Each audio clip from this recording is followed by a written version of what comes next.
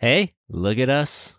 Who would have thought? Not me. 2019 is wrapped and we are now thrusting forward into the unknown of 2020. And Watercoolians, we have some big mountains to climb, and I wouldn't want to do it with anyone else. I thought about spending this introduction talking about how well the show performed in 2019 in an analytical sense, but that's not how I want to view this show moving forward. When the show first aired, I was so preoccupied by every single analytic, which I want to say is important when needing to figure out what works and, what doesn't, but that's not what I want this show to be about. I want the 20s to be about building the show as a conversational juggernaut, taking these amazing conversations we have on the show and being able to expand on them outside of this basement studio. As my friends at Quality Under Pressure podcast say, a conversation is a beautiful thing. And, I'm not exactly sure how this is going to look, how it's going to work. I am all ears, but it's something I'm looking forward to building together with you.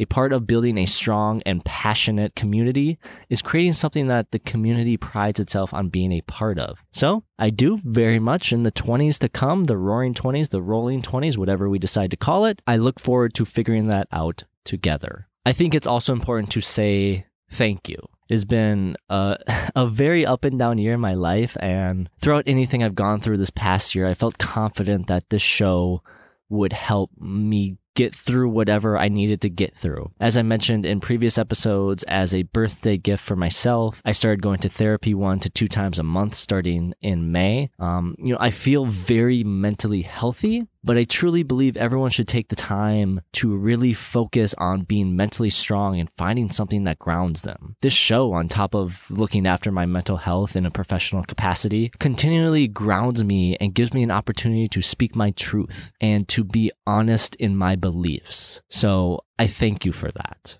As for the best of 2019 episode, I have compiled the top 5 stories from Water Cooler Talk's 2019 guest slate based on a combination of what we both found interesting together. So, for one last time in 2019, without further ado, this is Water Cooler Talk, episode 29, titled Best of 2019. Enjoy. This is the story of a podcast that takes weird news from across the world. And while many of these stories may seem fake, they're absolutely not. Because they're real. All right, Sam, are you ready to get to our final news story of the day? We mentioned Instagram earlier. They had a little update. I don't know if you noticed that they had an update recently. Maybe. I might have. I guess when people listen to this episode, they'll be like, oh, that was a long time ago. Because we record these a year in advance. We're recording at the beginning of 2018. Surprise, my resolution, it failed. It was January 12th, done. Done. It was all done. All right, Sam, this final story is from the New Republic magazine. Is it ethical to post pictures of your kids on Instagram? This story was sent in by Danny Otway from the UK. So thank you, Danny, for sending in another listener submitted story. If you want to send in a local news story yourself, you can email us at watercoolertalkpod@gmail.com and you will be featured just like Danny was. All right, is it ethical to post pictures of your kids on Instagram? The French have given power to the children. According to a new French law, children have been given the option to sue their parents for posting a picture of them on any social media network that could breach their right to privacy or jeopardize their security. Parents could face penalties as severe as a year in prison and a fine of $45,000 or 45,000 euros, 51,000 about in U.S. currency, if convicted or publicizing intimate details of the private lives of others, including their children, without their consent. Eric Delacroix, an expert on internet law and ethics, states, "We often criticize teenagers for their online behavior, but parents are no better. People should think about how their children will feel later in life about images of them as infants or adolescents being posted on Facebook or other social networks." Sam, is it ethical to post pictures of your kids on Instagram? They are your kids. I think it is, to a certain degree, it is ethical, as long as you go about it in an ethical way. Everyone posts about their kids. I mean, I feel like it's a common thing to do. It's an okay thing to do. Or not show off your kids, but give updates, celebrate your kids. Like, hey, my kid just walked. Like, awesome. That's great. Or, my kid won this award, which is good. Can definitely see maybe how it might become sort of unethical if you, use it to make money and, profit off your child. Maybe that's not the greatest. But I think as long as you're an ethical parent and a responsible parent, you should be okay. I'm interested that like the French have this law like in place where you can get fined for damaging your child's like reputation, basically. Kind of interesting, but I think it kind of depends on the parent. Towards the end of the article, the author or the news writer or whatever, I think it was more of a blog anyways, but they mentioned that, in 30, 40 years down the line, we're going to see people go to therapy and they're going to be like, I was damaged by my parents posting so many pictures. Because this is something I've talked about before, is having your whole life online from start to finish is like a very interesting thing that we've never experienced before. So going back to the first two stories, we're uncomfortable by it because we're not comfortable with it. We're comfortable with, keeping to ourselves and not being open on the internet. We're seeing that's why the younger generations are so open on the internet, because they're so comfortable with it. But even like when I look at it, it's like talking about the privacy and talking about the safety of your kid. I think that's important because this article mentioned obviously pedophiles. It's easy pickings. That sounds horrible, but sounds terrible. With everyone posting like mommy bloggers, daddy bloggers, stuff like that, kids are easily accessible online. And I mean, pedophiles straight up disgust me. Yeah, definitely. That's when you say, oh, I'm being an ethical parent, like you mentioned, being a good parent, but my actions could cause, maybe a pedophile gets really attracted to my kid. And we've seen through, all the studies, usually somebody who's going to go after your kid is a close family member or someone they know. So now you've just put basically a target on their back. Definitely not good. The parents should definitely be, cognizant of that. Like, hey, let's not put, certain photos out there. I don't want to say but there's so many pedophiles in the world that every picture you post, there's not. But that's just like a concern I had. Yeah, when I read this story. For sure. And I think there's kind of like there's like a fine line, I feel like, where there's like parents that are just posting about their kids, like just to post about their kids, and it's not like a huge issue. They're kind of being like everybody else, every other kind of like parent, even in like our parents. And then there's like the parents that are like over posting, that are just kind of using their kid as like this like item to kind of show like, oh, look at me, I'm the perfect Midwestern mother, and like and subscribe so you can see my life that you want. Like that exactly, sort of thing. And especially on social media, on just not only Instagram, Facebook, Twitter, whatever social media is. Do people still use Snapchat? Snapchat is growing. Like Snapchat's growing. It's the place. Okay. Everyone uses Snapchat. I thought it was dead. Yeah, no, that's what I know. Snapchat is definitely live and strong, especially amongst like younger generations, I would say. So Samuel J. Rosemark, also the cousin of Adam Schultz, is saying invest in Snapchat. Yeah, See how that turns out in a year. But people on social media, everyone chooses what they post. They're like, I want my life to be this, and that's what I'm going to post on social media. So parents are doing the same thing. You could be a shit parent. Be a terrible parent. You look absolutely amazing on Instagram or Facebook or Twitter. People are asking you for your advice, and you're beating the shit out of your kid in the background. Or ignoring them because you're too busy trying to figure out what you're going to post and making sure it looks good. Yeah, and I think, going like what you said, I think you said a very good thing. Like, you're looking at your kid now becomes a product. Mm-hmm. I'm just trying to sell this product. I mean, hopefully you care about your kid. Yeah. But at the end of the day, you're like, oh, I can make $50,000 a year from taking pictures of my son or daughter. Now they've just become a product to me. I care about them based on how many likes they get. And then that goes to affecting these kids in the future where they're having therapy because my mom wanted to meet that, and like they become like blogger. Famous, and like people are coming up to them in the streets, like they can't live a normal life. Like, well, that's also another thing that the article brought up is what happens if these kids get famous? Yeah. And what happens if they didn't want to be famous? Like, you think of like the Kardashian kids, like they're going to be famous the rest of their lives, and they didn't say, hey, I want to be famous. So do you think like that will have like a big social toll on them later in life? I mean, it could, yeah, if they definitely like don't want to be famous. I could definitely see them realizing that they want to, live more of a normal life, and maybe doing some like weird like switch where they like switch with like a family and like live a normal life for like a week or something. But I definitely think that it could have a toll and might make them feel or think that, screw you parents for doing this to me. Like, I don't necessarily want this. This is not how I want to like live my life. Well, how do like now as technology is growing, like we'll eventually have VR where you can take a freaking scan of your son's body and play with them in VR. Not like weirdly. The pedophiles will love that. The pedophiles are, but yeah, there you go. Yeah, which I mean, at least it's not real children, I guess. But well, it's still not okay. Let's just make still not okay. It's still not okay. But I think as technology grows, there's going to be obviously different kinds of social media. I'm someone who always says to clients who I work with marketing, like these social medias will eventually die. They'll be replaced by something else. Something's always improving. So how do we keep those kids safe? Like, what are some tools parents? You'll be a parent eventually in the future, hopefully. I'm sure your mom would love to hear that part. So she's loving this part. But how would you keep your kids safe? Yeah, social media is definitely like kind of a thing that you have to, I would say you should like teach your kids like how to use. One thing is that's pretty easy is just making sure like everything's like private. So like Instagram, you have like a private Instagram account or maybe like a private Twitter, Snapchat. You control who's your friends, that sort of thing. So just making sure you have more control, maybe making sure things are like private, not letting your kid like start. Let me play devil's advocate on that. Yes. So isn't that the same like choosing your kid's profile to be private and choosing who follows them? Isn't that the same as saying, oh, you can't go hang out with Melissa because I don't like her? Sort of.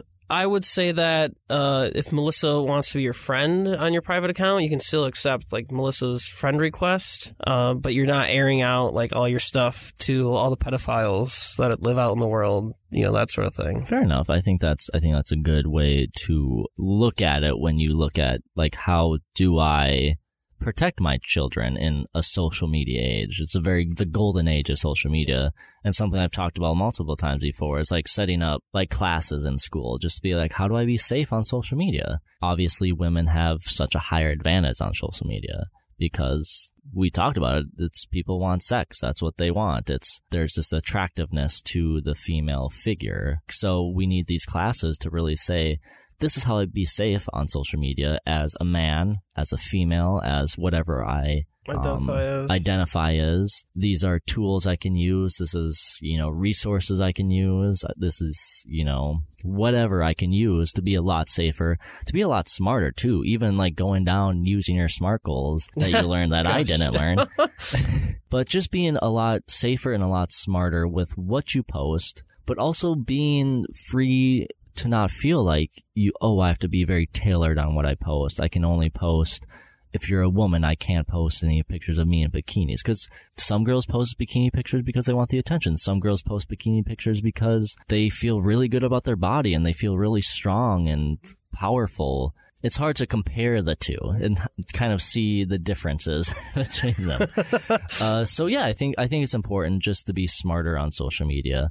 And I think, is it ethical? The question, is it ethical to post pictures of your kids on Instagram? Yes, I think, they're your kids at the end of the day.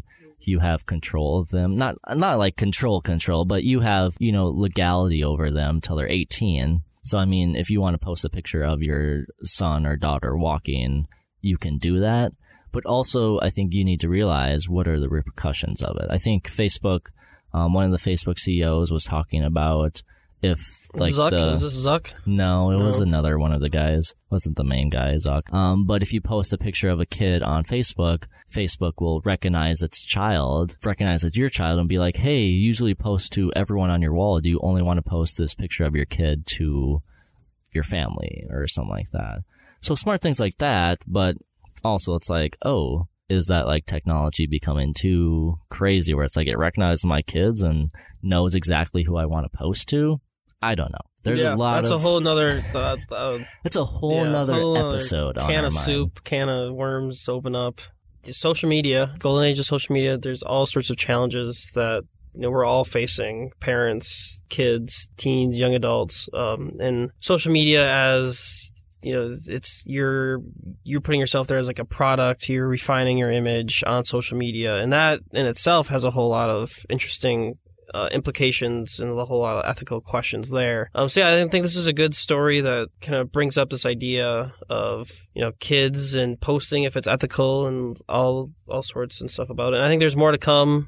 on, the ethical questions around social media, because it is something where it's a new frontier we're still exploring. And the VR and like all sorts of other stuff, it's going to keep happening. So it's good to have, kind of have these conversations, and it's good to think about social media and how we're using it, and like whether it's ethical and how we're using it in a more ethical way. Yeah, I like how you said it's kind of the new frontier. It's like even like what we're saying now may not be relevant in 10 years from now. I'm Probably sure even like not in 3 to 5 years 15 years ago, people were talking about MySpace and like Jesus, MySpace. Was MySpace really 15 years ago? That was just a number I made up in my head. I never used MySpace. Someone's gonna leave an angry email for you.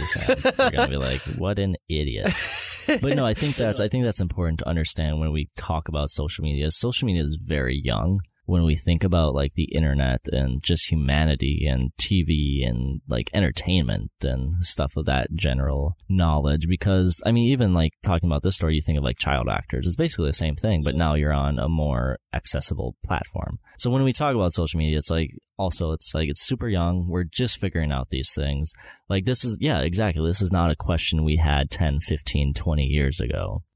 But it is a question today. It is a question today. And we somehow answered it. Somehow, we think. Somewhat, not somehow, somewhat, because maybe someone has a different opinion. I would love to hear your opinion, listener. If you have a different opinion from Sam and want to throw some angry emails at his face, he will take them gladly.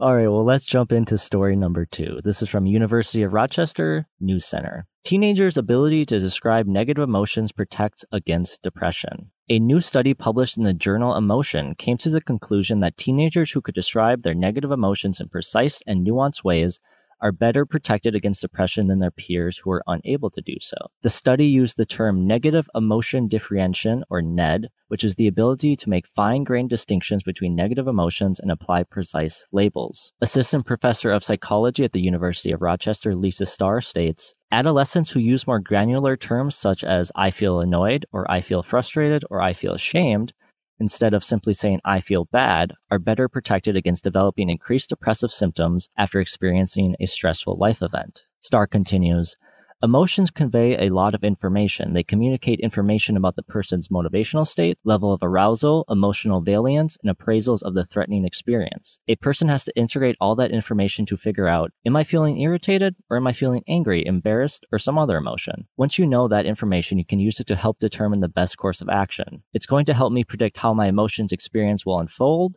and how I can regulate those emotions to make myself feel better. The team recruited 233 participants with an average age of nearly 16 and conducted diagnostic interviews to evaluate the participants for depression. The teenagers then reported the emotions 4 times daily over a period of 7 days. 18 months later, follow-up interviews were conducted from 193 of the initial 233 participants. As mentioned above, researchers found that those who are poor at differentiating their negative emotions are more susceptible to depressive symptoms following stressful life events, and those who display high NED are better at managing the emotional and behavioral aftermath of being exposed to stress, thereby reducing the likelihood of having negative emotions escalate into a clinically significant depression over time. Eli, why do you believe teenagers struggle at a much higher rate to properly communicate how they may be feeling? I think one of the biggest reasons is that no one's ever really taught how to communicate how they're feeling.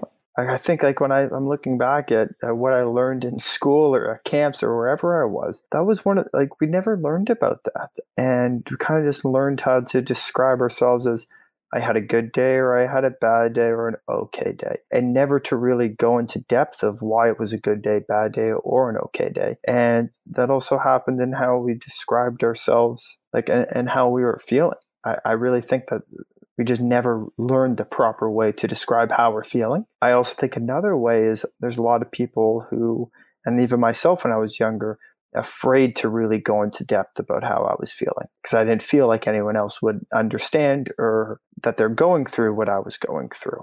So I kind of think those two reasons are some of the main contributors to why youth have a difficult time going into depth about how they're feeling. I know in my experience, going back to heartbreak, for me personally, I just didn't know the words to describe those feelings. Like the first time I went through heartbreak, I handled it in the worst possible way.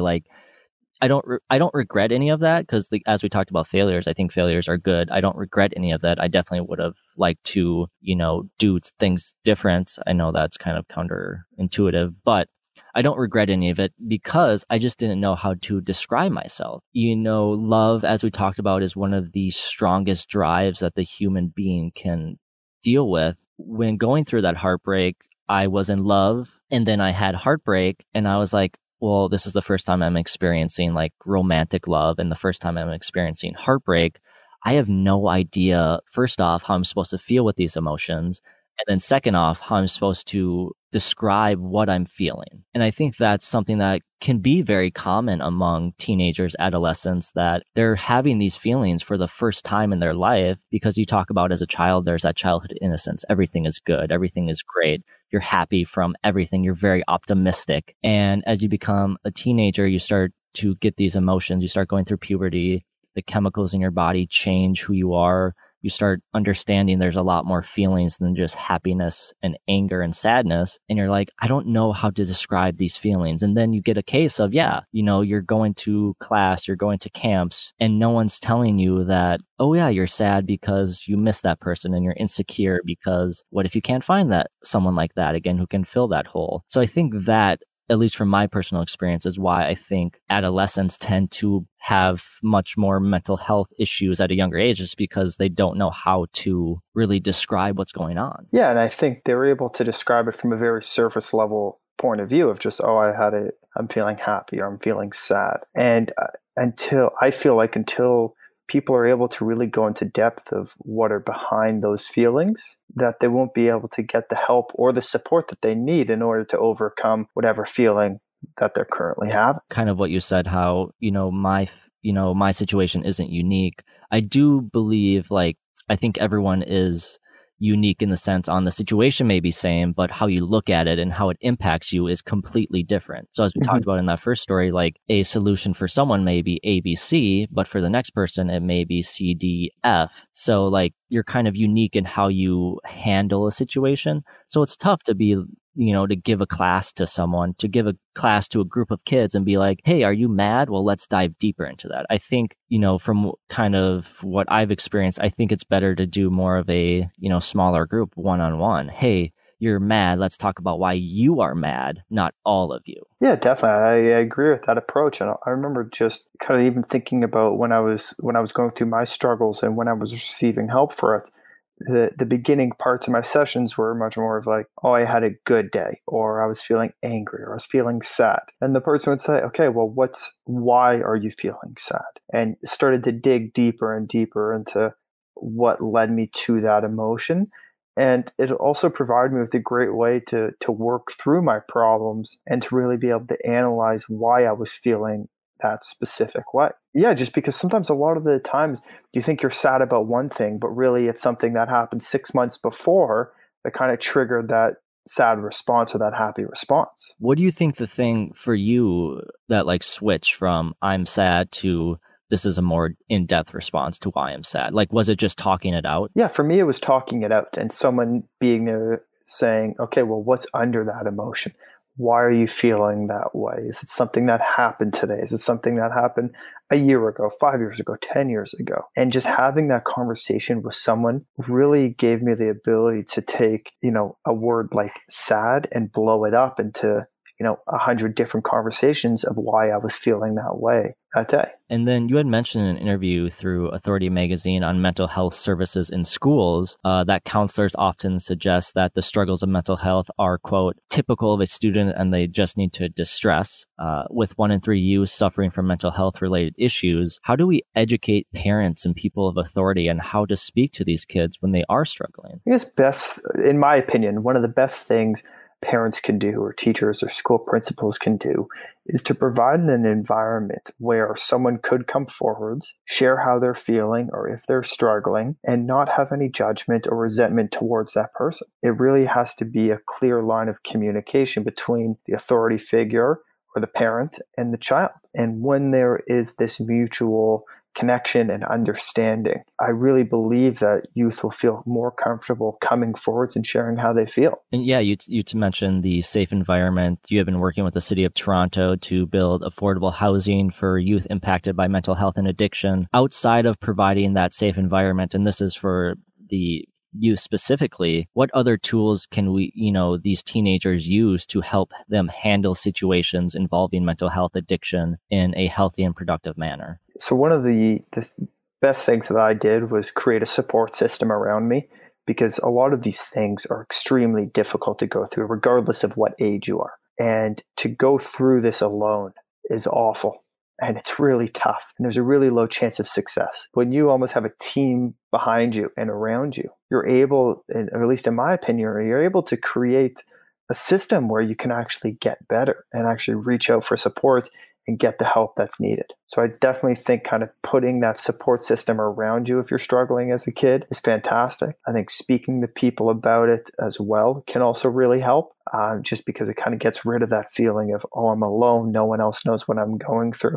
Because I can almost guarantee that if a kid's listening to this and they're struggling and they speak to one of their friends about it, the friend is probably going to say, wow, I know exactly how you feel. I've felt like this many times before. How do you get to that point, though, where you feel comfortable enough to be vulnerable? So it definitely takes time. Initially, when I was sharing my story or reaching out for help, it started with one person who I felt extremely comfortable with. And as I shared it with that person, I kind of realized, wow, nothing went wrong. They accepted what I said. They're helping me and they're supporting me. It then gave me the confidence to reach out to another person and share. And before I knew it, I started to feel more and more comfortable sharing my truth. Yeah, find good people. Like, there's good and bad people in the world. Go where the good people are. And, I think that's going to be very, very helpful to not only your emotional health, but your spiritual health and your physical health, to just be surrounded by good people. Yeah. I mean, even going back to the fish article, it's like, that's like a big part of that article. It's like, you surround yourself with people that you like and that you enjoy being around. You're going to have a better life and a happier life. Before we move on, any final words to teenagers out there who may be struggling? Yeah, I think the best thing, if you're struggling out there, to reach out for support, build that support system. Because going along this journey alone is really difficult and really tough. And when you have other people there to support you and help guide you through it, it really helps and makes the world a difference.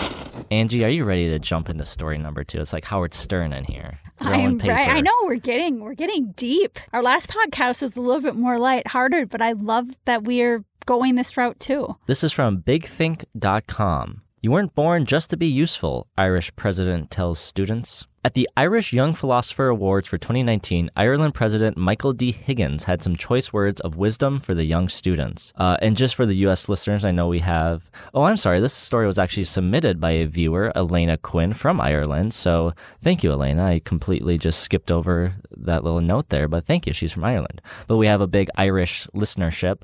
So for those of you from the U.S., the president position in Ireland is the head of state and not the head of government, as is here in the U.S. So Higgins would be more responsible for overseeing Parliament. Their Prime Minister, Leo Varadkar, would take on a role we are more familiar with. I just want to make that clear that when we say president, it's not Trump president. Anyways, Higgins cautioned against the idea that the educational system should be engineered as a system that operates under the idea that we exist to be made useful. He went on to say, talk of a knowledge society and the demand to enable our young people to meet its needs has come to dominate our view as the ultimate aim of a secondary education. We need to be careful. Many leading philosophers, pundits, and teachers throughout the later half of the 20th century have echoed the same sentiment as Higgins, declaring that the education system has lapsed in its initial purpose set out in its development. Higgins continues in his speech, too many policy lobbyists have, often unknowingly, unthinkingly perhaps, accepted a narrow and utilitarian view of education, one that suggests we exist to be made useful, which leads to a great loss of the capacity to critically evaluate,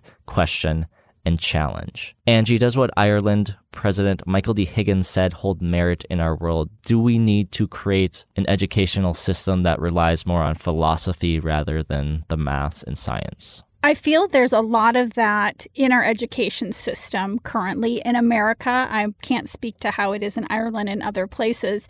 What I love about this story, and your listener that graciously... Elena, yes. Elena, really great, thought-provoking subject because, again, it makes us realize how more alike than different we are. And it's balance for me, Adam. I always look for balance. And I feel as though what we're even teaching in our elementary schools, in our junior highs, in our high schools, and at the college level and master's level would be so well served to reflect the times of today.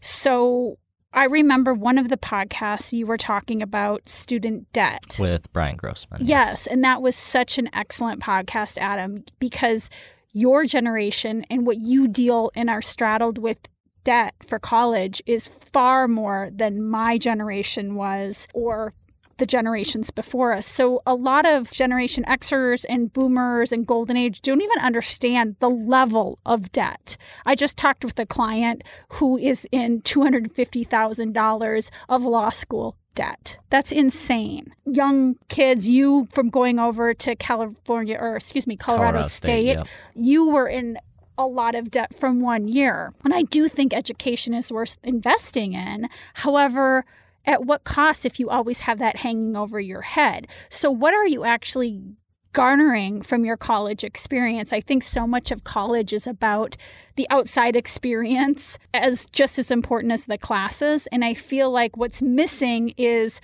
where we are now in America, again, can't speak to the rest of the world, and financial budgeting and life skills of that nature. Boy, would we benefit if college kids, high school kids, before they made the decision to go to college, learn that. I feel like really being up on par about journalism and media would be a required course for everybody, starting at the elementary school level, because now we live in this supposedly fake news society, which there is fake news, but there's also damn good journalists out there. And I feel as though how we consume news in my generation to your generation to the older generation is completely different. How can we all understand where the others come from? I think that would be a great class. And again, that's more about a philosophy. It's people exchanging ideas and learning from each other. I think that's great learning. Just critically thinking about how situations occur and how they can be solved is really important. And for this specifically, I know he had mentioned, people shouldn't be just cogs in a machine. I feel like it's very, very important for people just to exist. Like, you don't need to exist for any one reason. Just exist in the world and be a part of the world. And I know that's very hard to say when you can say, well, I got bills to pay and I got, things to do and I need to, just existing doesn't solve those things for me. I need to get a job. I need to get education to get an even better job and all these things. And it's hard to really look at just existing, especially once again, we can't speak to the international listeners, and I would love to hear what they have to say for this. But from the US, we have been kind of in this situation where, the American dream. Let's go from there. The American dream was the fact that if you work hard enough, you can get anything you want in life. And now, through generations and generations and generations, it's been built into us that work hard and you'll get what you want in life. Like, we even had this discussion before. Like, it was always in my mindset on you have to have a very blue collar sort of mindset. You have to really work hard to get what you want. But no, you have to work smarter. I think we've talked about this in the last episode with you, is work smarter, not harder, because that's the importance of it. Going back to just existing and being, that's not always possible. That's what you would want in the world, but it's not always possible because we're not always given the time to deal with difficult situations. Like, if you go in debt from school or if you go in debt from medical reasons, you're fucked. Like, there's not much you can do to get out of that. You have to completely change your life to what you may have wanted just existing to now this life of, I got dealt a shitty hand and there's not much I can do. My life is now on this path because of just being dealt this shitty hand, and I can't exist. I need to be the person that solves this path or gets to the final conclusion of this path, pays off this debt, for example, and I can't just be who I want to be. And I think that's something that is just very negative and something I've always been against. Just like we've been saying, it's like we can't speak to our international listeners, but I feel like there's this concept in America, and I'll ask you your opinion on this, where it feels like we're always focusing on how to be happy and not what that means. Simply being. Exactly. Well, you're speaking my language because obviously Be Your Brand is one of my companies, and I work with leaders to be more and do less. And I feel as though we are in a very much doing society. And in order to make your dreams happen, I believe you have to have the doing and the being work together. But what I've noticed is that if you are doing, and you are not being good to yourself and you're not being good to the world in the process, then what's the point of that? And I feel like your point of you really don't have to do anything really is beautiful, because there's this beautiful quote, Adam, that says, if the only thing that you did today was breathe, that would be enough. And I love that quote, because just the exhale of energy and just you being on this planet is a gift. And I feel as though we always have to be in motion and going towards whatever we think we're going for. And I think that's a very American mindset. I think that is, and I don't know if other countries feel that way, but to me, that feels a very U.S. American. That feels very U.S. American mindset of what I talked about, the American dream. You always have to be going to accomplish what you want. Your value is determined by your output. It absolutely is. And I can speak, I can't speak to every country, but I can certainly speak to Asia, because I've got clients there and I've worked there, and they are equally pushing themselves. Those kids have such high expectations on themselves at 4 years old, 5 years old, 6 years old. It's not very much different to what we have in, say, in New York, where parents are fighting to get their kids into the best kindergarten. We've set up this competitive situation in education, when really, I believe education comes in many forms. What we're doing right now is education. We're sharing ideas. And I feel like what was interesting about the article that you shared is that they also talked about history. And there's so many viewpoints on history,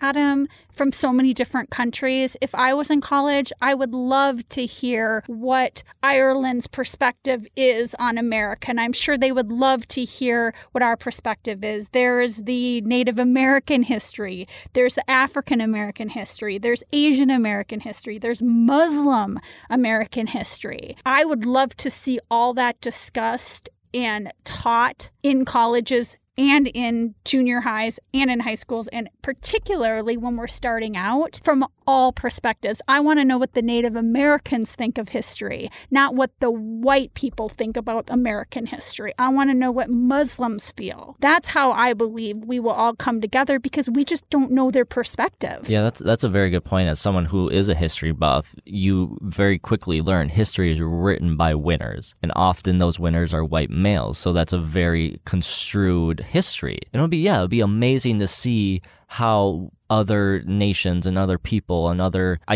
people in general have seen history. Like, what is the lens that they've looked at history through, as not always the winners? Like, how this may be a more of a aggressive look at it, but like, how did Nazis see World War II? Like, that would be very interesting. Not saying what they did was okay whatsoever, but just seeing their take on what history looked like. I agree. I think that would be incredibly interesting, because again, it comes down to that connection, and then we're starting to understand the other person's point of view. The reason I mentioned media and journalism is because right now that's all over the world. It's not just America. That's what's so heavily contested, what's out there. I went to St. Cloud State University in Minnesota. It's about an hour and a half from the Twin Cities. And I was a mass communications major. So I was in public relations, and then my minor was in marketing. I was the editor of our college newspaper as well as a writer, and I was also a writer in high school. And I really loved journalism, and I had the most fantastic instructor at St. Cloud. His name was Mike Vadney, and he was one of the most integrity journalists that I've ever known. And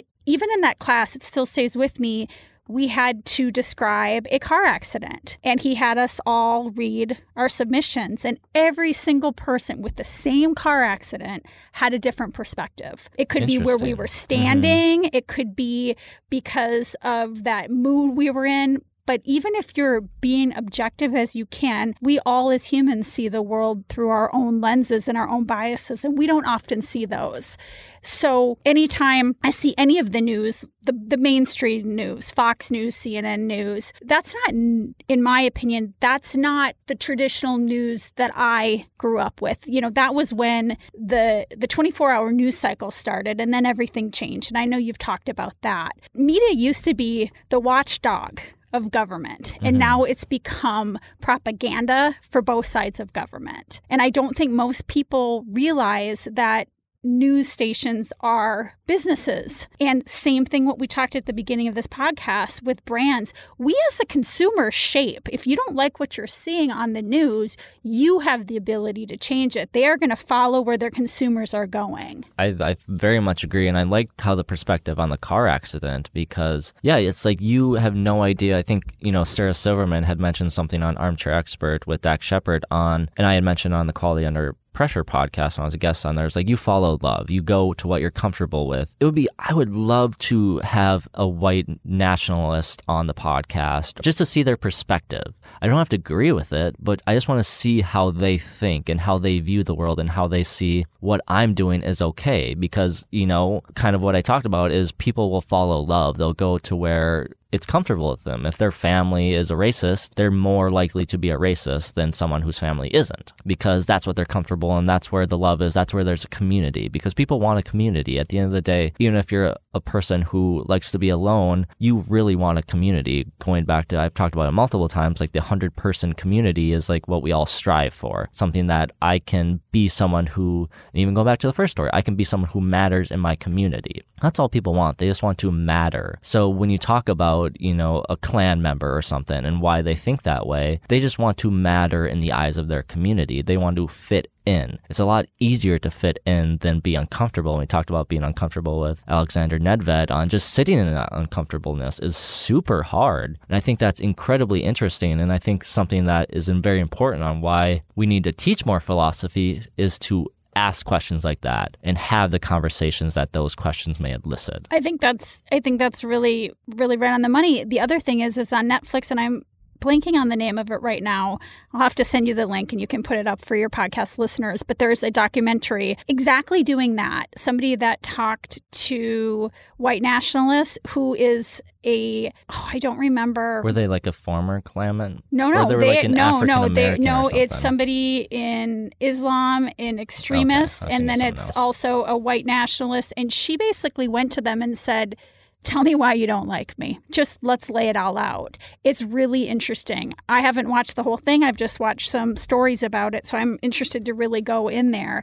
But once you get to know somebody and connect with them, you're going to see different points of view. And in fact, because of that documentary, at least what I read in this article, and I'd have to research it more to make sure it is in fact true or fact, it changed beliefs within each of those organizations. I do think the one thing to be careful about when you're giving a platform to what many would consider hate speech is if you're giving them a microphone, right? To spread their message even further. Mm-hmm.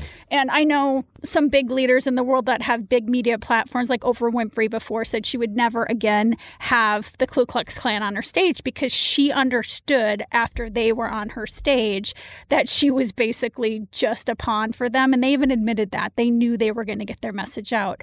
However, if there are parties coming to the table to truly connect, which it sounds like in this documentary there are, then I believe there's always that common connection point. And maybe you walk away and you don't always agree with each other, but you'll understand each other. You talked about that woman going into these conversations and then being okay with walking away and say, we didn't agree. And I think that's very important when you especially with philosophy, I think is a big ideal of philosophy is going into conversation, having a conversation, but being okay with realizing that other side of the table is not always going to agree with you. And being okay walking away from the table and knowing you said your piece and knowing that you put your philosophy out there to the world and maybe it wasn't accepted, but at least you put it out there. I think you're correct with that. And the caveat to that is souls have to be willing to connect. When you can connect with somebody and have a deeper conversation and you're really coming into that conversation with the intention to connect and you're not coming with the intention to press your agenda on somebody else, wonderful and beautiful things can happen, because all of a sudden that is a person sitting across the table from you.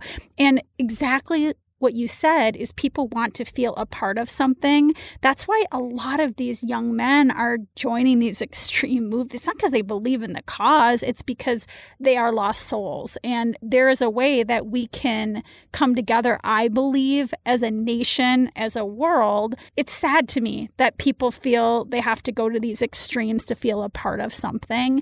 And you even see it on social media, Adam. The other thing I was thinking about, and we've talked about this at length, is we are now part of the news-making organization, whether it's a podcast, whether it's what we're putting out in social media. If something goes out on Facebook, it competes with the nightly news, and people will perceive it often as fact. And people are posting things that are absolutely not true, and they're not checking the facts. And then it's being spread further and further. So one thing that we all have control over, every single person in this world that has freedom, is you can always research to find out what is true, what is not true. And then even if it's true fact or not true fact, go back to that story about reporters. They're going to still see it through their own eyes. So even the most unbiased reporter is still going to have their perspective. But you, as a consumer, when you're posting on Twitter, Instagram, Facebook, Snapchat, you can decide what you're putting out. And everybody could go on their Facebook wall now, and this is just one way we could improve the world really quick, in my opinion. Delete anything that you don't know is 100% true, whether you agree with it or not. And that's like I like to say to my audience is don't always trust what I say. Like, I would like to think I have some sort of credibility because I put in the time to do the research and make sure my facts are up to code. And now we're adding on a new segment of the corrections and making sure everything is to board, because I know at the end of the day, not everyone has the time to do all the extra research. So they trust people. They trust journalists. They trust reporters. That doesn't always work. Like that story, maybe some reporter reported that and somebody was like, I don't have the time to do the research, so I'm going to trust this person. They have credibility in my eyes. So, and now that information is what I believe. So I think that's important I think it is very important to find the time to do the extra research. And that's what I want people to believe from this podcast. Even if we do corrections, double correct my corrections, because you don't know where I'm getting my sources from. I could be bullshitting you every stat I throw out here, every kind of saying I throw out here, every quote, even these stories. I could be making up all these fucking stories. You would believe me because you're like, well, he seems like a credible guy. I believe things he said in the past and they're true. So I'm just going to blindly put my faith into what Adam says. And I appreciate it. I would love to start. Because you're going to rule the world. I would love to start and a cult everybody's and follow get going, you. but if you're sharing things, it is important to double check where you're getting your information from. And that's why I believe more philosophy in school, people will think differently. I'm not the biggest fan of the sciences. That was like one of the things in schools, like chemistry was something I really struggled with because I didn't understand the concepts of it. I didn't understand what needed to be understood. And any of like those scientists or any of those sciences, I was just like, I don't feel comfortable in this area. And I know there are plenty of people that are, but I wasn't.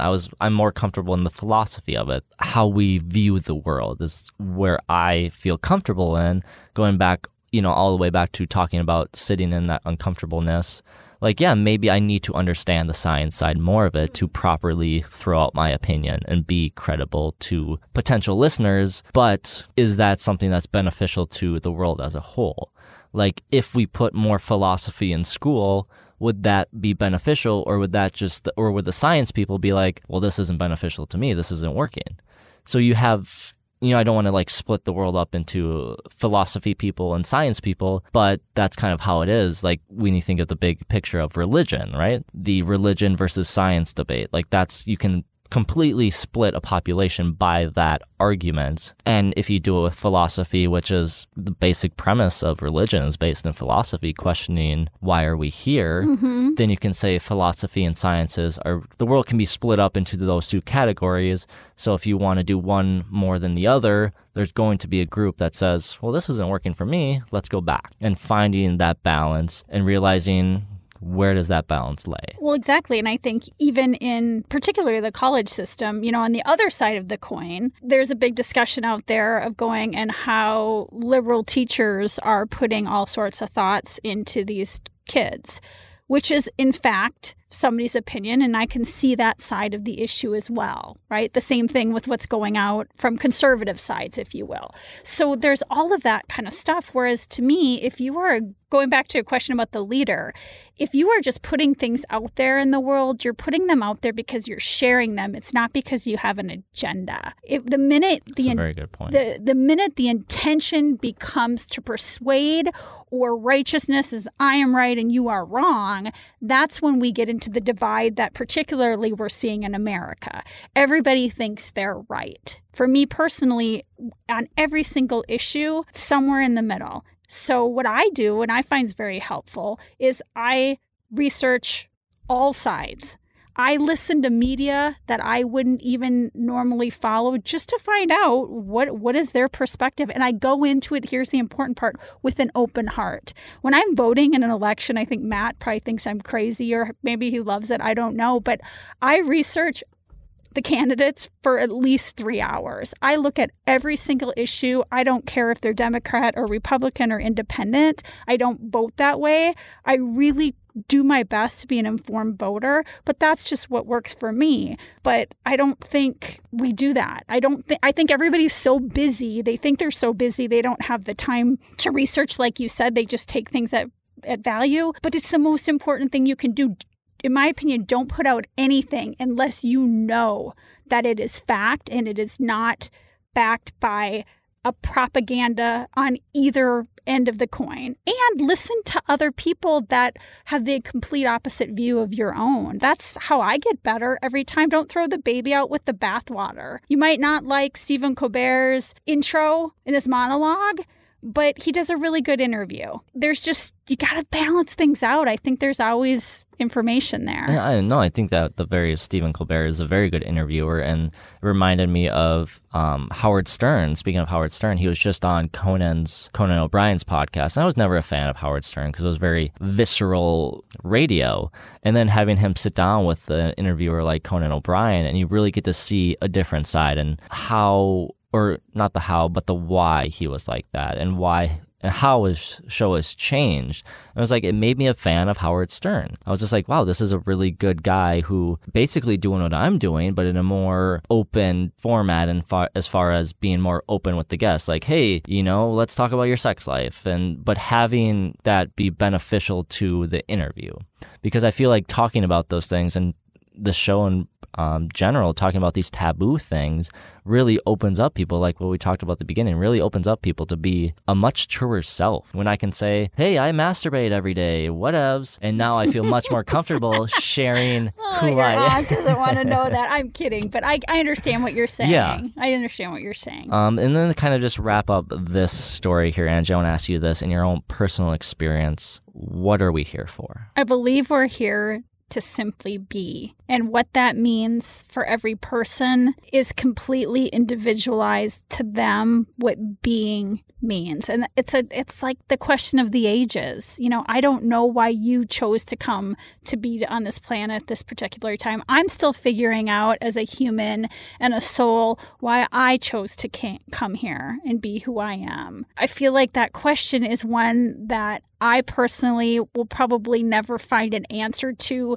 that feels like the answer in this life. Whereas when I go to wherever I go, maybe then it'll all fit together, and maybe I'm going to fly back down here again and give it another go. I don't know that answer. I feel like even saying we are here to make the world better is me putting judgment on what I feel we all should be here to do. I have no idea what every person came here to do and be. All right, Jake, are you ready to jump into some texting skulls? Some skull language? I am ready. This is from Newsweek Health. Humans have started growing spikes in the back of their skulls because of smartphone use. Listeners, as you're listening, I would like you to press your fingers into the back of your skull. Did you check yourself? I did, yeah. I couldn't find it. Just above the neck. So press your fingers into the back of your skull, just above the neck.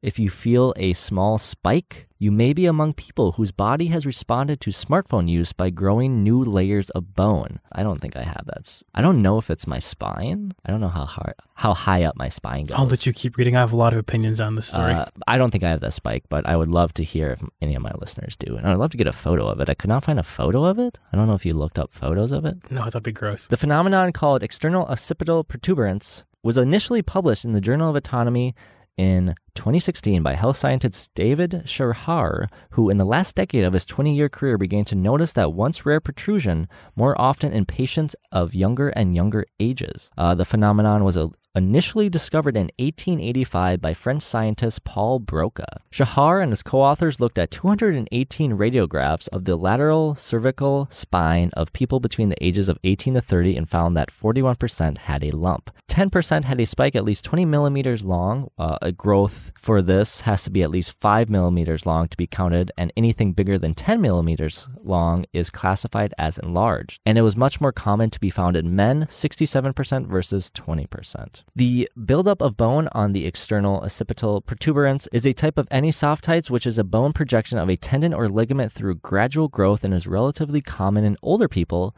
but is quite rare in young people.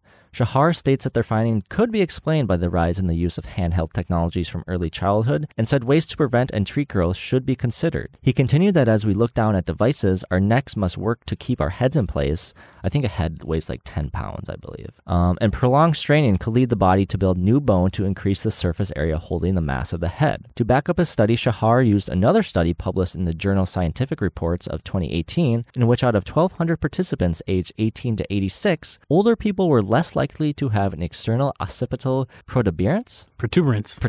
I don't know why I can't say that word. Than younger individuals. Jake, should we be worried about these types of changes to the human body because of technology? This is such fucking bullshit. This is the dumbest fucking thing I've ever read. This is such bullshit because, okay, I was reading this and I was thinking like, okay, there's something with, the light rays from our phone into our eyes, the way that, I don't know, I guess that's doing something. But the only reason it gives is that we hold our heads in a way that we're reading our phones, right? So when you read a book, do you hold the book in a place that's not the same place as your phone? I also had that same thought, and I read more studies on it, and it's not because we're looking down, because we've always looked down, like newspapers, tying our shoes, stuff like that. It's because we look down with more frequency. Like just because we're doing it periodically throughout the day? Yeah, we're doing it much more than, just reading a book throughout the day or not having a smartphone. But I still don't think that's the case, because even if you're on your phone, you're holding your head at almost the same place as when you're typing on your computer. Well, I think they're kind of contributing it to technology as a whole, kind of similar to Well, because I was just saying because if you work an office job, you would do that for 8 hours a day. Yeah, and that's one of the things that I found, carpal tunnel syndrome used to be very rare, but then when we got into the system of typing, it skyrocketed. I have carpal tunnel syndrome, and because I work at a computer a lot. I just feel like so many of these stories like this are just using technology and millennial culture as a scapegoat. They're just oh, people use technology a lot. Yeah, I guess that that explains testicular cancer. It's what? This is a bit of a side story. I used to be one of my biggest fears in my life is not being able to have children. So, and I still kind of do it just subconsciously, but I don't like to have my laptop on your lap. My lap. I remember that. I remember when that was a big thing too. Yeah. And I mean, I feel, okay, that's a little different because I feel like that might actually be real because it's really hot down there. It's really hot down there for a long time. But I don't know. I just feel like I think our bodies are changing because of technology, not at a evolutionary speed because that's just ridiculous, but kind of how they explain this and kind of the research I did on this protuberance. I got it right. There you go. Is that it's not like an evolutionary, hey, Darwin, a bird needs to eat this certain seed, so they're going to change their beak to eat that seed. It's more of just the more you bend your head down, the more your neck needs to support the weight of your head, which I believe is 10 pounds. So this bone strengthens up your neck kind of deal. And I know there was this example someone said about, do you watch the show Archer? I have, yeah. He has like bone spurs or something in his arm. Oh, but yeah. that's like something your body responds to by having, getting hit in the arm a lot. So your body responds to that stimuli. So I think they also said like there's no like cause and effect to this, kind of like in summer there's more murderers. So when we eat ice cream, or what was it? Do you know that? No, one? I don't know what you're talking Where about. it's like, 'cause there's more murders in summer, so people are like, well, the more people eat ice cream, the more murders happen. But it's like there's no cause and effect. It just happens that more people are murdered in summer because it's nicer out. And they said that's kind of the deal. Like, I mean, it could be this. Like, they were very vague and connecting the two is like, maybe it could be this, but it could not be. Yeah, I mean, I feel like the way that heads are held for like being on our phones and like with technology and stuff, I feel like it really can't be that different from the way heads have been held throughout history for different reasons. Like the way that your head might have been held when you're like shoveling. I'm sure like the direction of your head is pretty similar to the way that you... Weird example. Because like that's like manual, I like get it. manual physical labor like 100 years ago or something like that. Yeah. Like I feel like it's really not that different. The only thing that's different is that you have a phone in your hand as opposed to anything else. I totally get that. And I totally understand where you're coming from. I just think it's a case of the frequency over the actual act of it. Like, I feel like we're just looking down more. Like, you see people walking in a city, you see like movies from before smartphones were huge and people are heads up looking. Whereas I now guess that's true. You see a movie with people on the phone, or you see a movie nowadays that the phone has been developed and a lot more people are looking down at their phone. I totally get what you're saying. I think it's a case of our body responding to a new frequency, a new change. Like you mentioned the eye thing. It's like, I think we are living in a time where we have more bright light in our eyes, so that's affecting our eyes and affecting our vision. I don't think it's like a evolutionary trait where we'll develop evolutionary changes or stronger eyes or something because of technology, but I do think our bodies change a bit. And I don't know if it's, to this level, but I do think our bodies change a bit to technology. I guess, I don't know. I don't know about frequency because I don't know. I guess I don't know. I don't know how frequent people have done things in the past. I only know how frequent people look at their phones and now. that's like, totally from my opinion too. It's like, I don't know. I wasn't alive back then, so I'm just going off of like what I think it could be, and I could be totally wrong. I usually am.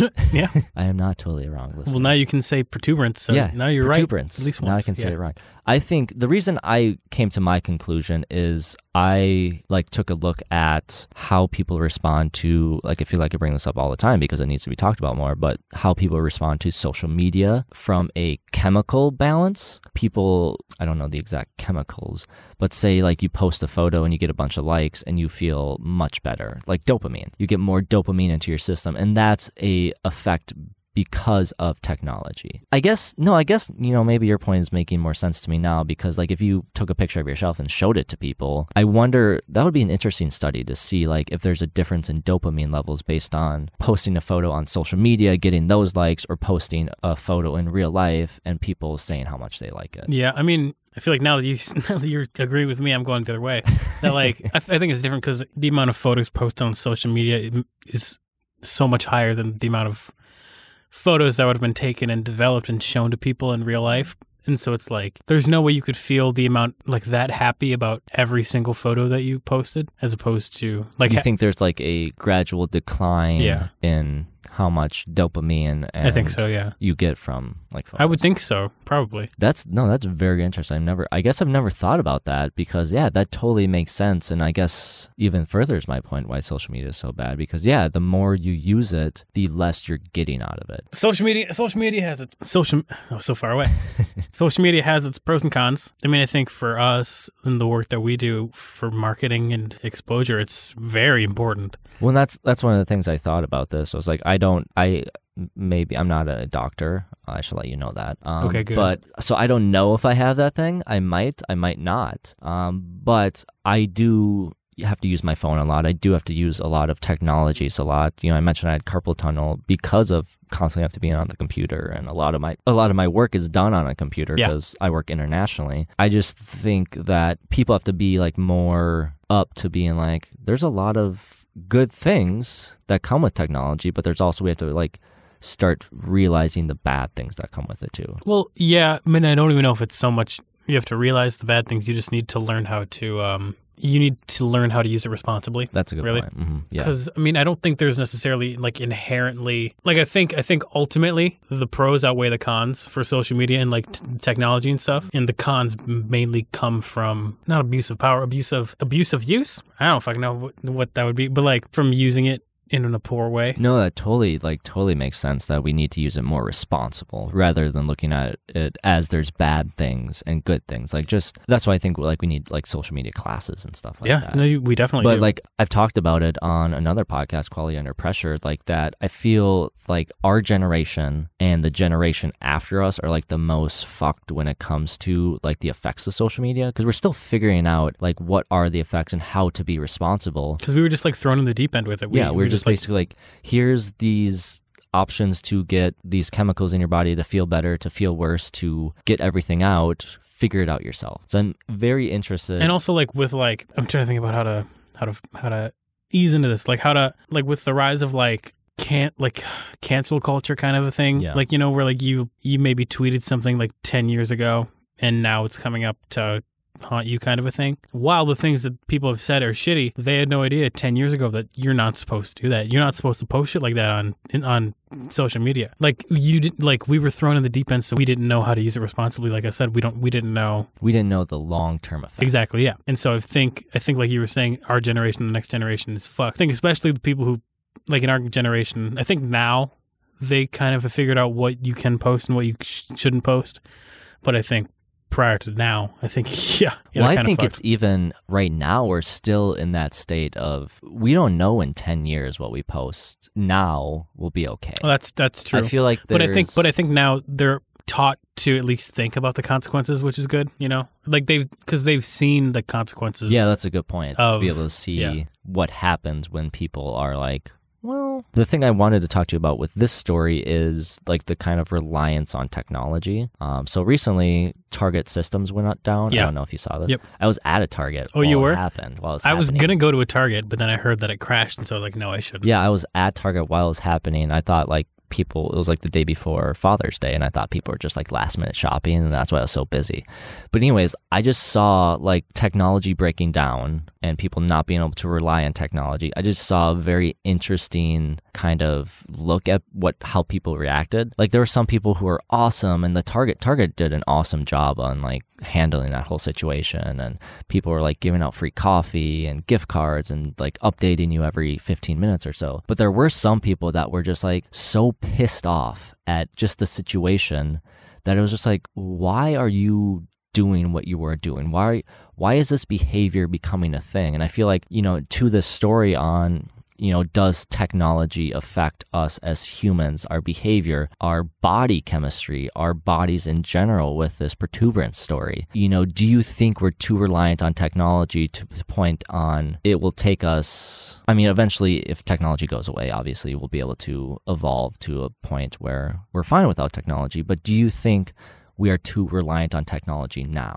I think yes, but I think that's the way that it's been throughout history with different revolutions and different things. Like they, like, you know, back in the day, or way back in the day, you know, they like people would use rocks and sticks. That was it. And then, you know, they learned how to make weapons. Okay, well then you could say, are they too reliant on weapons? No, that's what they used to survive. Yeah. And then like going further on, like the Industrial Revolution, I'm sure at that time people would say, you know, whoa, are you too reliant on this? Like the invention of cars, are you too reliant on cars? No, let's pump the brakes. Let's go back and let's just keep using horses and buggies. But now cars is like the norm. And that's perfectly fine. You just need time to adjust, and you need time to like figure out how to live with with the changing world of technology. So like I want to ask you this just so I'm clear on what you're saying. Are you saying like technology is our tools of today to survive? Yeah, I think survival, I think a lot of technology is going to help us survive, but there's also a lot of things that are more for entertainment and stuff. But I think it's just, it's the next revolution that's like changing the way society works. And like there have been different things that have changed how society works throughout history. And then it happens, people are like, whoa, what the fuck? And then it's fine. Yeah, I guess. And so I feel like now we are still in the kind of, whoa, shit's going. Just like the beginning. Yeah, like it's just like, whoa, this is crazy. There's so much happening. Yeah, that's true. Just give it some time, and then you'll get used to it, and it's fine. No, that's a very good. Because interesting lens. Like even think about now. It's 2019. Like in the 80s or 90s, whatever, when like the internet was invented, people lost their goddamn minds, and that was a whole big thing. And people were like, "Well, we can't use it for too much." But now the internet is standard. Like now, I think that the internet itself is like more accepted and stuff. I think, yeah, like it's more part of our daily life. Exactly. Like we're used to it. And so we just need time to get used to these technological advances. Does that make sense? Okay. No, it doesn't make any sense. Oh, I have good. no idea what you're talking about. No, that definitely makes a lot of sense we're in the early stages of this technological age. Mm-hmm. And we still haven't, going back to the social media thing, we still haven't figured out the responsibilities to use it correctly. And I feel like, yeah, it's kind of that ebb and flow of like the revolution of the Industrial Revolution. It's like at the beginning, it's like, holy shit, what's going on? Then you get it to the peak and you're like, awesome, this is good. We know how to use it. We're productive with it.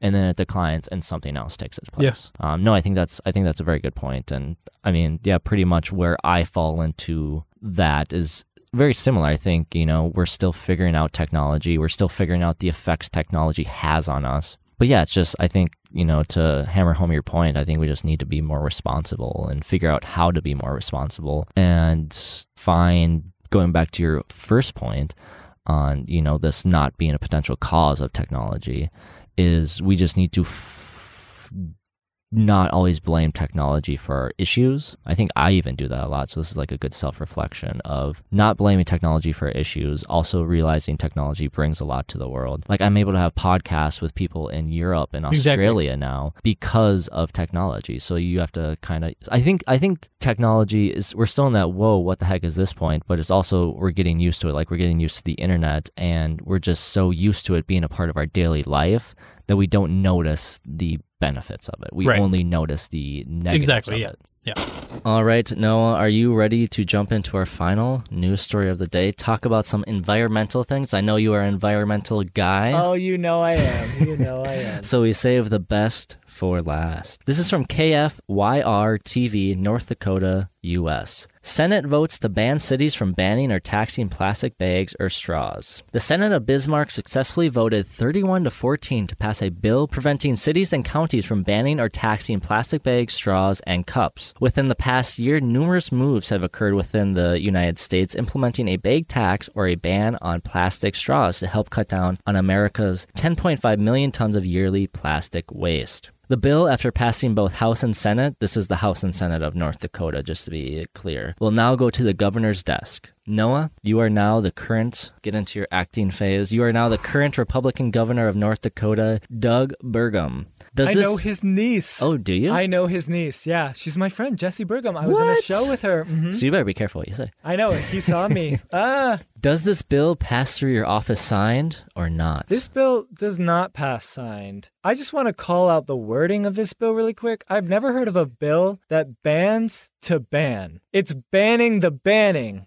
That just isn't double negative an equation that you should just keep out of any bill. I don't think the government ever cares about literacy. But yeah, it's like obviously no one in their right mind would pass this bill through. It might be passed through. Who knows? Well, it's 31-14. So yeah, everyone knows. That's a surprise. At least going through the governor. But everyone knows Bismarck, North Dakota is a bit backwards. For our international listeners, Bismarck, North Dakota, a bit of a backwards state. They like to do everything a little different. But anyways, I thought it was quite hilarious that the supporters to this bill kept on saying that these bans and taxes would be a burden on business. It's like, no shit. Like recycling is like not an automated thing. It takes time to do it. It's like you have to sort everything and get it. Change. It's not easy, or else you would just do the change. And it's like it's another thing that's like, oh yeah, that's going to cost businesses more money, but it's like, I mean, in the end, it's like, yeah, save $1, but we're ruining the earth. For every business cost too, we're also up against an environmental cost. And does that not have just as much weight as the business cost? That's what I'm confused about. It's like we're so concerned about business,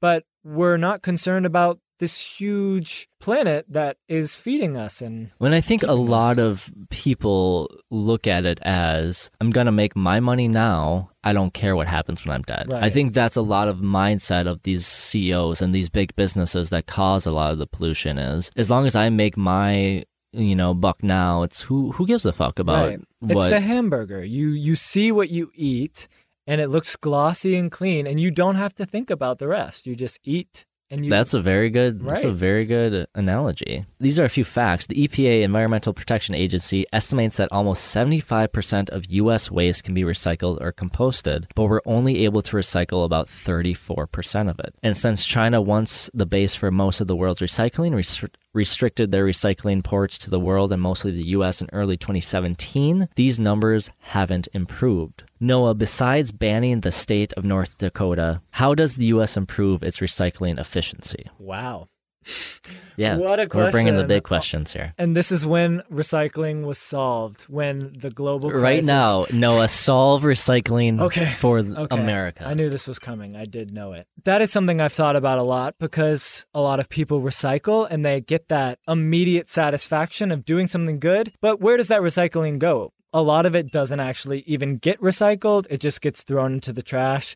And so then you think that you're doing something when you're actually not. So that's been a problem I've been thinking about a lot. I believe the solution is composting. Composting just makes so much sense to me because it decomposes naturally. And so this waste problem is immediately out the door when these compostable items are taking care of themselves. And I've been noticing a lot over campus because University of Minnesota is where I go to school, and there's a lot of environmental movements within the university. We've started seeing a bunch of compostable coffee cups, compostable to-go boxes. More of like biodegradable things. And I think those are amazing because they're guilt-free, but you still get that ease and that consumer satisfaction without having to make too much of changes. And I think one of the things that I think a lot of people overlook when they think of their recycling problem is like how gigantic the U.S. is. Not in scope of like population size because, like China is bigger than us, but just like how far spread out. Like you just went on a road trip and there were times where you probably didn't see anyone. No, totally, yeah. And like when you think about how spread out the U.S. is, a lot of the recycling problems come when it's in like rural areas or areas that aren't big cities. Like, yeah, we can talk about LA's recycling problem, Minnesota, Minneapolis, New York, because those are all major cities. But what about those thousands and thousands and thousands of small towns? Like Peter Spendelow, the Department of Environmental Quality in Oregon, said a lot of that rural recycling just gets thrown in the landfill because a lot of our waste management is private companies. So to be, as we talked about in the last story, to be as cost effective as possible, they're not going to go all the way driving out to this little town, driving back, sort through the shit, and then drive to the different recycling plants. They're just going to be like, we're going to drive out there, we're going to dump it at the landfill, and that's it. Because landfill is like, if you think about a landfill, like it's the cheapest option to get rid of trash. This is where I think government regulation needs to come in a little bit, because if you give everybody free rein and you say, your goal, go make money, they'll do that. They'll make that money, and they won't really think about these things that we've talked about that they might be doing in the process that are actually really harmful. And so I think that's when the coach comes in and says, hey, everybody, remember, we got to play by this rule. And this is a rule, and you can still play the game, but at least follow this rule. And I think that kind of action with recycling, with the kind of products you're making and the ways you're making them and the things you're going about with your business need to be overseen a bit more than they are now. Yeah, I think that's very true point is like, yeah, if we tell these private companies, it's like, hey, you can have these routes, whichever most cost effective, that's the one we'll choose. Right. They're going to cut corners to do the most cost effective job. So I definitely think the government needs to have a bit more say in what we do with our waste management. And it's really easy for me to sit back and look at these people and see them as villains and these hateful, crime-ridden people. But in reality, they're me. They're people just trying to survive their daily life, get through a lot of the traumas life can throw at you and get through it as easy as possible. And so it's not their fault either. They're just trying to make their days. Yeah, that's like something that's a mind-blowing thought you just had there, no? Because that's something you never think about. It's like these are people that this is their job. Like their job is to do this, and if they don't, they'll be fired. Yeah, or they'll lose their company. Yeah, or they have families to support. They have bills to pay, just like all of us. It's just, you you never think about that. It's kind of an evil system and not so much an evil person. I don't know if there are truly people who would be that evil. Well, there are. There's some. There's some out there. As I was saying, I was like, you just thought of like 20 people in my own life. I think that the biggest thing that people like don't realize about recycling is no matter how much you recycle and you trust these companies to recycle for you, it's not going where you think it's going. Right. Just because what we've been talking about, just the cost effectiveness doesn't make sense. Like what's that little like recycling circle called? Oh, reuse, recycle? Or Reduce, no, it's like reuse, something, recycle? it's like some theory or something how recycling works. Like, that you like make a bottle and then you drink from it and then you recycle it and it's made into it's something like that. But anyways, goods. Yeah. But there was some professor, I can't remember, I should have wrote his name down, but he was saying that a bottle will run through that circle like 5 or 6 times and then it'll eventually end up in a landfill. So really all we're doing with recycling is just delaying the process of getting to a landfill. Yeah. And a lot of people don't know the rules that you have to do exactly to make something recyclable. You have to clean it. You have to get all the food off of it. A lot of people don't know these kind of stipulations. And so all of those goods, even if it's their first time being reused, are immediately thrown away just because they weren't clean. Well, and that's a very good point, Noah, and it'll bring us back to what this whole story is about. There is a lot of different rules for recycling. Basically, if you read into more of it and you read between the lines and what the bill actually says is they want to regulate themselves. They want to have their own rules that is cost effective for themselves.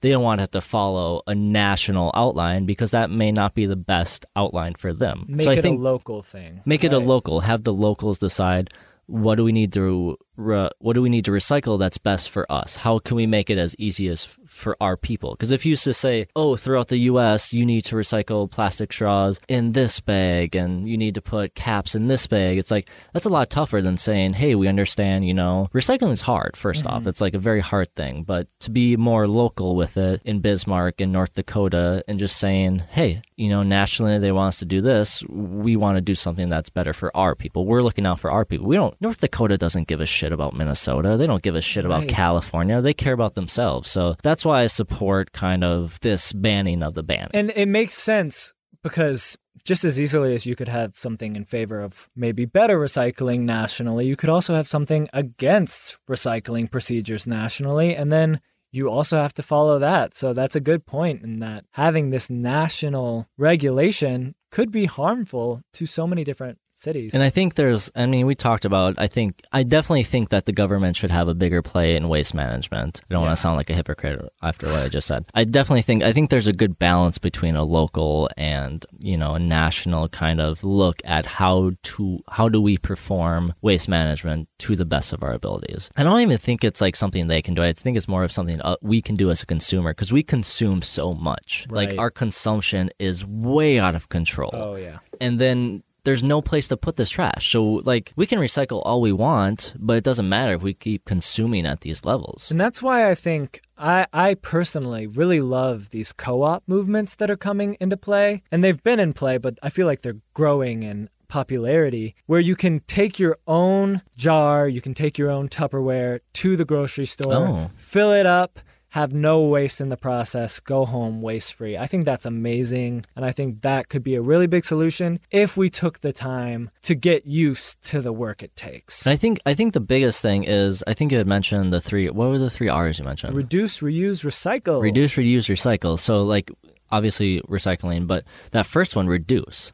Like just reducing what we consume and just being smarter on how we consume. It's like we don't need to go and have 10 different bags from our groceries. Like, I love Aldi's. Oh, yeah. First off, it's super cheap, but then, you don't have a bag. So a lot of the time it's just throwing a bunch of my groceries in my trunk and then just figuring out when I get home, how to transfer them in the house. But still, that's like a lot better option than having like 10 different bags and then you just have that bag of bags type thing. And then where does that go? And I think what's most important, and this is why I thank you, Adam, for doing this and igniting this, is this conversation. Because I know this conversation is something my parents aren't having, and every time I go home I get so angry at their overconsumption and their avoidance of all the waste that they are bringing in and throwing out without thinking. So it really does take this conversation to even notice how much waste you're using and to even notice the effect you are making just by yourself, the environmental footprint. Exactly. Is the scientific term. And I think even talking about your parents is, once again, it's like that generational thing. It's like they, back then, it's like no one really gave a shit about the environment. We were in this industrial boom. We were making cars left and right. It's like people really didn't think about the environment because we didn't see the effects of it. It was the nuclear family. Yeah, and now that I feel like our generations and the generations moving forward, now that we have a better idea of the environmental impact, like who's that one senator who, like AOC, what is her name? Oh yeah, Alexandria Cortez. Yeah, when she's like more our age and closer to our age, and she understands more of like how we're talking. I think that's why a lot of younger people really are attracted to what she's saying, is because she actually understands where we're coming from. Whereas like when you talk about like older senators and House of Representatives and politicians in general, they're coming from an older generation that didn't understand that. And it's like, it's a lot tougher to learn a behavior than it is to grow up in a behavior. Right. And I feel like a lot of people are burdened by that generational gap, because what they see it as, or what it's easy to see it as, is this huge PC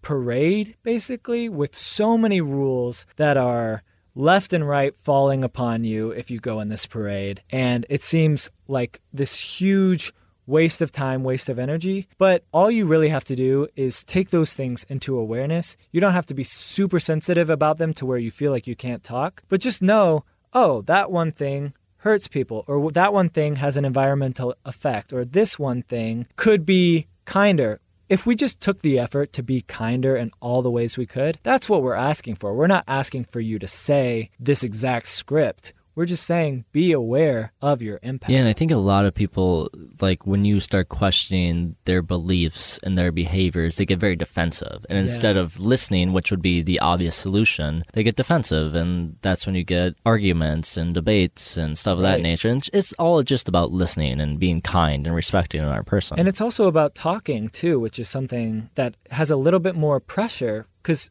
even looking at this Sonic debate that we had earlier, the way that they left that letter, the employees, they're saying, I think they called them motherfuckers. They're saying we can't handle this shit. It's very loud and nobody can listen to screaming. It's hard if you go into negotiations, they're going to be like, well, you guys are just telling us to fuck off left and right. It's like, why would we listen to you? You're taking away your power in that way, yeah. So it is a back and forth, but it's a lot easier than it feels, I think. I think I read something the other day that said, like, we have so many options for communication these days, but we don't use it. On this road trip I just went on, I felt like I knew my friend to the fullest I could know her. I've known her for 4 years, and I've decided things about her. I have my judgments. I have my things I don't like. On this road trip, we got so bored of driving constantly that we basically talked about everything we could talk about. And we ended up talking about these things we didn't like about each other. And hearing her perspective behind what she was doing, I was like, oh, that actually makes sense to me. I totally understand where you're coming from. It's that communication that we're lacking that we can really bring us together if we wanted to. Yeah, and build a stronger friendship. Yeah. Or maybe you realize that friendship wasn't needed. And I think that's why I love road trips, because that was one of the big moments on my road trip. I did a road trip by myself, for the listeners who don't know, is just being able to have a talk with yourself, just like a real honest talk with yourself and be like, this is who you are. Is this who you want to be in 5-10 years? And I think that was like one of the bigger changing moments in my life, was having that conversation with myself. I would have probably had a similar conversation if it was with someone, because road trips can get boring. It's like, I remember listening to Hey There, Delilah like freaking 100 times. I'm so sick of that song. What's it like in New York City? That's the question. But anyways, Noah, to close out on environmental, the banning of the banning, what's your closing opinion, or what's your closing words to change any opinions that are seesawing right now? All right, I have them, and these are self-written: reduce, reuse, recycle. That's a Noah Kazi phrase, right? That's the way to do it. And like to go off of that, it's like I think once you reduce, try to get your waste consumption to as low as possible, reduce as much as possible, then you go into reuse, compost, doing that kind of stuff, biodegradable stuff. Then when we get to recycling, we actually have the infrastructure to keep up with the amount of recycling that we have. Recycling isn't the first solution. It's to be the last. This is the story of a podcast that takes weird news from across the world. And while many of these stories may seem fake, they're absolutely not, because they're real.